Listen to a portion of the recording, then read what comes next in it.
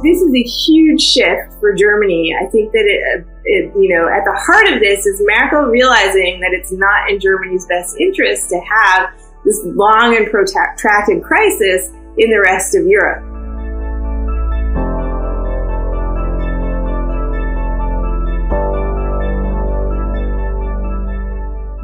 Greene is a leading economist on both sides of the Atlantic. She captured great attention and praise in 2008 when she correctly predicted the Greek government bailout, since she's advised the British Parliament on Brexit, in addition to governments and central banks in the US, Europe, and Japan.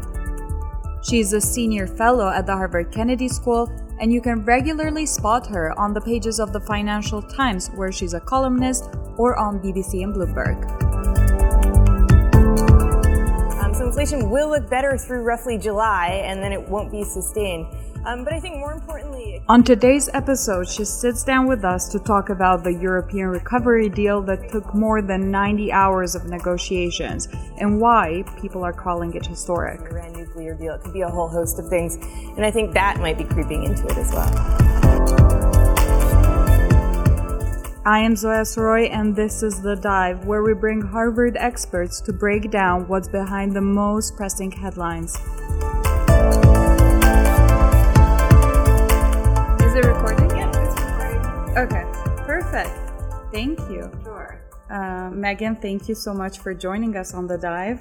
Thanks for having me. I'm happy to be here. This is our first European-focused topic, so very excited to have you on. This is an unusual time because usually as we enter August, things wind down on the political forefront, but not now, at least not in Europe. The European Union has unveiled a stimulus worth 750 billion euros to help cope with the economic fallout from the coronavirus. Days ago, the EU has passed what is dubbed as a historic 750 billion euro stimulus package to revamp the economy. Give us more context around the issue. What kind of economic crisis is Europe suffering right now due to COVID? And where can one see it and feel it the most? Yeah, so the coronavirus hit Europe really hard before it even hit the US, and Italy was the initial epicenter, but of course it then spread on to Spain, for example, which was also hit really hard. And everyone was hit by the same thing, but actually the implications for different countries in Europe have been very different, in large part because of how we've responded to the virus with complete shutdowns. And so now that Europe has reopened a lot, still, a lot of countries are still suffering from the shutdowns. And I would say that the countries that have really suffered have been those exact countries that were just getting back on their feet after the last crisis, the Eurozone crisis, about a decade ago. And it was countries that are really reliant on tourism, for example. So that would include Italy, Greece, Spain, and for Greece, for example, tourism is about 20% of GDP. So it's a huge percentage. If you have a lockdown and won't let anyone come to your country, there are big implications.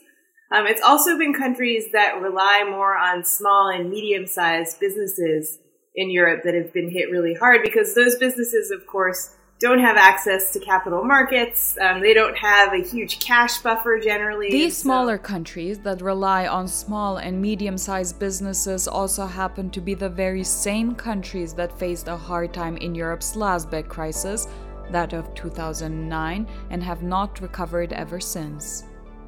So it's these weaker countries in Europe that have been hit the hardest, and at the same time, it's those weaker countries in Europe that are hanging on to all these legacy debts from the last crisis. So they're already pretty highly indebted, particularly Greece and Italy. And so those countries that had these legacy debts were really reticent to rack up even more debts for fear that, international creditors would think they're totally over indebted and would never be able to pay any of it back, and that could plunge them back into a new sovereign debt crisis. And so they were really more constrained in terms of how they could respond than, say, Germany, which actually had a budget surplus coming into this. So I would say that, the takeaway is that the weaker countries that were hit the hardest in the last crisis have been hit the hardest this time around. And what about industries in particular? The airline industry has been making headlines as a particularly hit sector. The next few months will be ugly for the travel industry in terms of both demand and their financial performance. Where else do you see, sort of on a sectoral level, a great deal of suffering? So anything related to retail and entertainment has been hit really hard. And that doesn't just go for Europe, that's across the board. But so airlines, certainly travel has been hit really hard. A lot of European countries, Greece comes to mind, has tried really hard to allow tourists in to try to claw back some of the tourism revenues that they lost at the beginning of the summer without that much luck, though, I should say. Restaurants, cinemas, those kinds of entertainment businesses have been hit particularly hard. What's done really well through this, because there have been some winners, are tech companies. And there I would say the biggest tech... Amazon, for example, reported a profit of $5.2 billion for the quarter, 40% higher than the same period last year. And there I would say the biggest tech companies are actually based in the US. So Europe's benefited much less from that. And then also, and this makes sense, healthcare and pharmaceutical companies have done pretty well off the back of this, which is exactly what you'd expect in the face of a global pandemic. And there Europe does have some bigger players. And some economists have or predict that this will be the worst recession since World War II. Why is that so? I'd say it's been such a huge crisis in part because of the nature of the shock and in part because of how we had to respond to it. So this all started off as a supply shock because it started in China.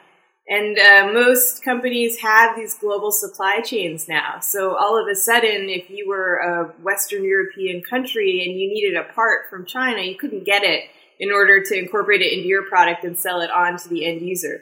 So that's how it started. It very quickly turned into a massive demand shock as major economies all had to shut down in order to contain the spread of the virus. And so the demand shock has really overwhelmed everything. You couldn't go out and buy anything even if you wanted to because everyone was stuck at home. But the supply side shock still exists. And I think that as we open up slowly, and Europe's further ahead than the US on this, in fact, you start to see some of those supply shocks. And that just means it's harder to buy the stuff you want to buy because, companies just haven't been able to produce it. And I would also say, this has been, everything about this crisis has been driven by the virus. So as much as an economist, people constantly ask me, what will the shape of the recovery be? How long will it take? It's much more a question for epidemiologists than it is economists. And so the initial policy response to this was to think, all right, this is going to be a short-lived virus. That's been the case with other viruses in the past. We'll just deep freeze the economy for 2-3 months maximum. And then once we've contained it, we can go ahead and defrost the economy and get back to normal activity. And what we've discovered is actually this virus is much more complicated than we'd realized. There's a lot about the virus we still don't know. But despite the unknown nature of the virus and the fact that we're still waiting for the vaccine, the ways countries have managed it has made a ton of difference for the economy. I would say, actually, Europe's recovery is looking a lot smoother than the US's. And I certainly myself did not predict that. But I think a huge piece of it has been virus management. So Europe has done a much better job of really kind of smashing the curve, not just bending it. And so they've been able to open up much more without a massive spike in new cases. There are some new cases coming up. But in the U.S., we've had a totally different experience. And it's not so much to do with economic policy, much more to do with virus management. And certainly this big stimulus package has come as a relief. The Italian Prime Minister said that this will change the face of Italy. Like you mentioned, it's good news for countries who don't want to borrow more, who didn't even manage to pay the debts of the last crisis, and many had to go through very severe austerity measures to do so. Guide us why this deal is so momentous. Why is it making the headlines? Yeah, so this EU Recovery Fund that they've put together is a really historic deal. It's mainly historic politically rather than macroeconomically, though. The recovery fund is 750 billion euros. And that is split between 390 billion euros in just grants. So that's free money. And then 360 billion euros of loans, low interest loans. And it's financed by the EU itself issuing debt, which there are a few European institutions that have issued debt before, but the EU itself has never issued debt. So this is new. Those countries that get grants, it will be determined by how hard they have been hit by the crisis. So, it's touted as a one-off measure. Angela Merkel, Germany's chancellor, has certainly gone out of her way to highlight, look, this is an emergency response. It's a one-off measure. But the reality is that once they've set up this infrastructure, actually, it can be used in subsequent crises. It's very different from the Eurozone crisis when, there was real reticence to show any solidarity, and there was a whole morality tale around the Eurozone crisis, where the Northern European countries would say, well, why should we be lending money to profligate countries in the South who got themselves into trouble? It was entirely their own fault, which is not actually true, but this was the narrative. I mean, we have altogether been constructive and very helpful to those under pressure. But as a Christian Democrat, I say, we always know you can only spend what you have earned before. You can never, nobody, no citizen, no state can at the long run spend more than you earn. We'll provide loans that, go ahead and cripple them under more debt. And we've learned now, or they've learned now, that was pretty ineffective. This time around, partly because they've learned lessons from the last crisis, and partly because this is really an external shock. You can't say this is Italy's fault or Greece's fault at all. Countries have come together and said, okay, fine, we're going to provide actual grants that never really have to be paid back by individual countries. But the portion of the money that will have to be paid back will be paid back in a very innovative way. Interestingly, it's also important because it will be paid back through a series of taxes. So they managed to agree that they're going to implement a plastic tax, so a green initiative to pay for this. And then that they'll go ahead and talk about kind of carbon adjustments and a digital tax going forward. And they might look at kind of emissions trading schemes and a financial transactions tax further down the line to figure out how to do this. And embedded in this deal is 30% of what a country spends has to be spent on green investments.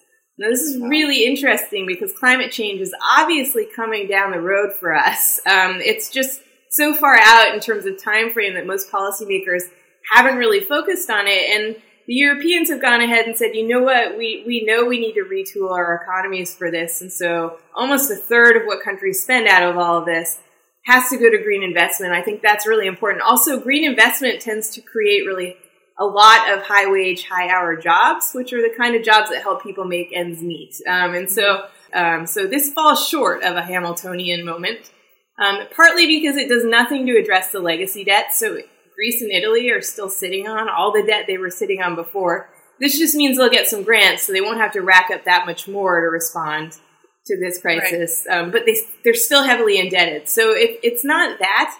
And then also the EU budget was agreed, a 7-year budget at the same time. And there were some compromises made on all of that. So that I think are unfortunate. So things like, funding for research and development, that's been massively stripped back. And finally, 750 billion euros, it's not nothing, but I'm not sure that's big enough to be a fundamental game changer for each of these countries. And so I do think it's partly why I say politically this is really important. Macroeconomically, though, I'm not sure it's a game changer. And on the political aspect of it, this deal was spearheaded by the German Chancellor Angela Merkel and the French President Emmanuel Macron. They make an interesting duo because Germany, for a large part of its EU voting history, has been very against this large project spending in the name of the EU.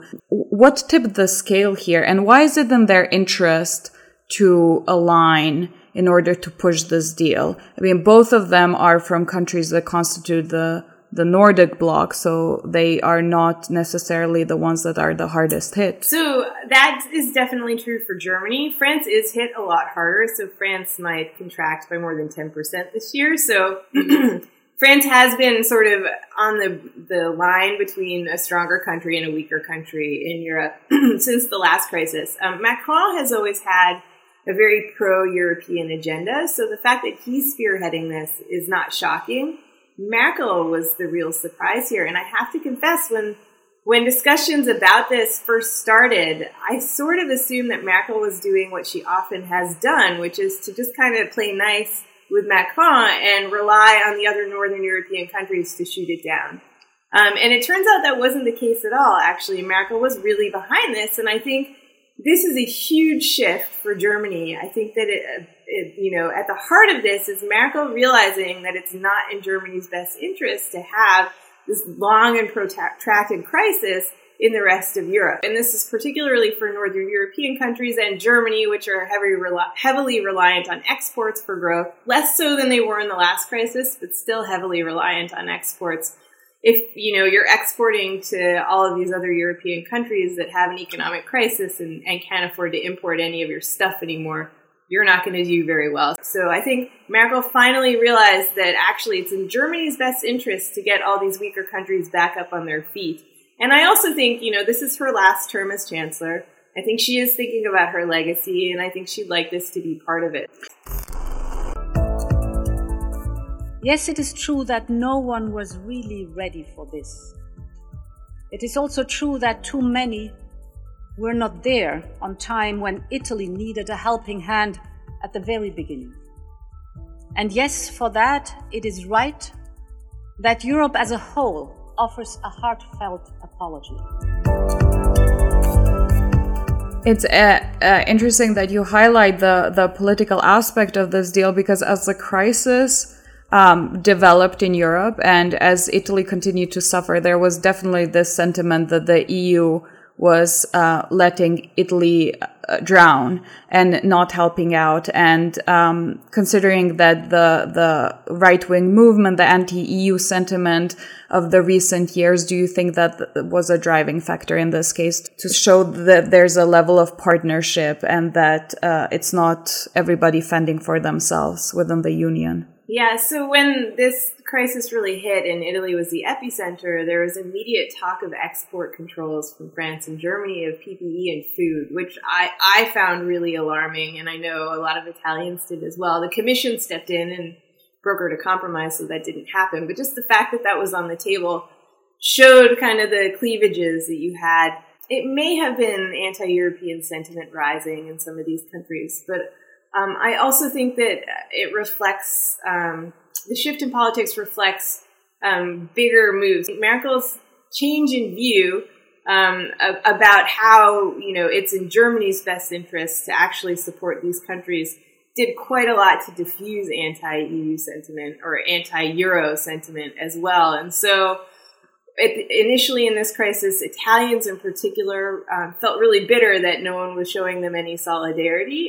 I think just the fact that France and Germany were showing solidarity did a lot to diffuse anti-Euro sentiment. And so we're coming out of this with the political discourse completely changed from where it was at the beginning of the crisis.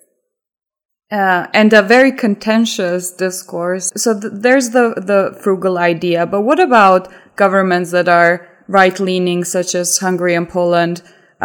What concessions did the EU have to make in order to get them on board?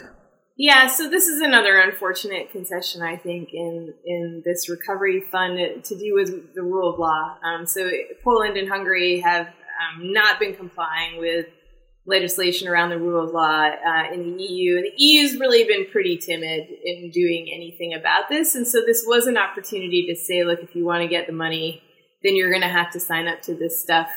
And they ended up, in sort of typical European fashion, just coming up with a really big fudge, saying essentially the rule of law is important, but we'll work it out later. Another concession that was made, particularly towards Poland, was that you would have to hit certain emission targets in line with what the EU is trying to achieve in order to get the funding. And that was loosened in order to appease Poland. What Megan is referring to is that Poland, Europe's most coal-dependent country, was supposed to be carbon neutral by 2050. But that is no longer the case. But I think that in terms of creating this momentous historical agreement, I think it was probably the right play. Yes, and I was wondering that you thought, well, maybe we give in this case, but through the plastic tax, we're going to have a green initiative, so maybe things kind of balance out. So maybe that's the math that they were doing. I don't know. The quid pro quo. And then this idea that, 30% of what you get through the budget and through grants and loans has to be spent on green investment. I think they were also thinking that might sort of offset that. But I will say, having kind of worked with a bunch of central banks globally on trying to figure out what role they can play in climate change, it's really hard to kind of identify a green investment and to sort of quantify it. And so they say 30% has to go to green investment. What is a green investment? What qualifies? How much does it qualify? How do you handicap that? And another thing that might be tricky to measure is how many jobs it will create, how it will stimulate growth. How do you see that playing out? Yeah, so to get this money, each country has to put forward a plan on how they'll meet this 30% towards green investment target, but also on how this will support growth and jobs. And like you said, economic forecasting is a tricky business. They say forecast early and often, pretty much. So trying to figure out, what the specific implications will be for employment and for the economy is it's tricky and an imprecise art, I would say, over a science. So it's tricky. And so the Netherlands wanted to be able to say, it's not fair. We can't give them money if we don't believe in their plan. And that has been watered down, actually, so that countries have to vet it. The commission is in charge, though, in voting on whether the plan's acceptable or not. And the most a country can do is say, I don't buy this. You need to look at this for another 3 months. And do you reckon that if there is no concrete showcase for how this money is creating jobs, stimulating growth, then this might backfire in giving out such huge sums in the future that the North might say, well, we tried it, didn't really work out, went through here and there, but it didn't have a real impact. And so why should we do it again? So if what you saw was countries getting huge amounts of money and essentially, corruption coming in or misuse of funds, that would, I think, have real implications on whether this could be done again in the future. This time around, the hole is so big for most countries in Europe and actually across the globe to fill that I don't think it will be very difficult to take some of these grants and loans. I think that money can pretty easily be put to productive use. And so I'm not worried about misappropriation. One thing I am a little bit worried about, I mentioned at the beginning that this is a supply side crisis as well as a demand side crisis. And so there might be absorption problems. So if your economy is so gummed up because supply chains just aren't working at all, then even if you get money, trying to restart them might be really difficult. You might not be able to. And it's interesting you said that not that much money in the end. So in the end, France to a certain degree, Spain, Italy, etc., will need more money. So do you think that, will they end up borrowing again? So they'll have to borrow from somewhere. It just might not be from this mechanism. I would say that the ECB, the central bank, has also stepped in to buy up a ton of assets. And also they're providing this kind of backdoor helicopter money, which most people don't realize. So essentially banks in the Eurozone can borrow from the ECB at negative rates, which means they get paid to borrow. And the only stipulation is they have to lend it on to the real economy. So they're getting paid to borrow and lend. Borrowing costs are incredibly low right now in Europe. The ECB has kind of made sure of that. You have this other backdoor helicopter money. So I think that can probably bridge a lot of what these countries need to borrow. If borrowing costs go up, however, then that does become problematic. And how do you see the US and Europe, the similarities and their divergence in their pursuit to revamp the economy? So I would say that the approach has been pretty different in the U.S. Versus Europe. So in the U.S., for example, the government doesn't really try to prevent people from being laid off. Instead, they've gone ahead and supported those people who have been laid off with more unemployment insurance. In Europe, for the most part, countries have tried to keep some relationship between employers and workers so that unemployment doesn't soar as much. And so that when we do defrost the economy and go back to, better activity at least, those companies don't have to go ahead and search around for workers. They've already got them, so it can bring them on much more quickly. But one huge difference in the approach is that the Europeans have really embraced this opportunity to think about a little bit further down the line about how to retool the economy and use the opportunity now to create jobs to address an issue that needs to be addressed anyhow, and that's climate change. And so infrastructure projects tend to create a lot of jobs, and they're high wage, high hour jobs. So it's the kind of jobs you want to be creating. And so the Europeans have already cottoned on to this and have embedded it in a lot of their programs, where the U.S. Is still kind of fighting fires and hasn't thought strategically about how to deploy money so that we can better, make the economy better off further down the line. So I think that's positive. And then I think there have been lessons learned about conditionality. So there really aren't many conditions stipulated for the money in this EU recovery fund. And that's very different from the last crisis, when if you got a loan, you had to, sign up for all kinds of things. You had to sign away your firstborn child, promise to hit, not really, but you had to promise to hit all of these different targets that were imposed externally for the most part. And I think most importantly, the weaker countries felt really resentful of the stronger countries that had been at the helm of imposing these conditions. And so when it came to discussing this EU recovery fund, the Frugal Four was really in favor of conditions. And I think that, we ended up without that many, in large part because they learned that, the political toxicity of that would be too much to bear in the middle of a pandemic. So I think that's been a big lesson learned too. And even in the best case scenario, conditional upon the discovery and the distribution of a vaccine, let's say it's the earliest it could be, let's say it's early 2021, how long would you say, even in the best case scenario of the crisis management, will we need until Europe is back on its feet, Europe-wide, economy-wise? So it depends on how you're going to measure that. I would measure it by the labor market. How long till we regain all these jobs that we lost? And I think that's going to take years. And, what we've seen initially is that there's been a pretty quick bounce back in terms of jobs lost. And so people are saying, well, that's an indication there's just this great V-shaped recovery. We, put our economy on ice. We defrosted it. We'll go back to normal.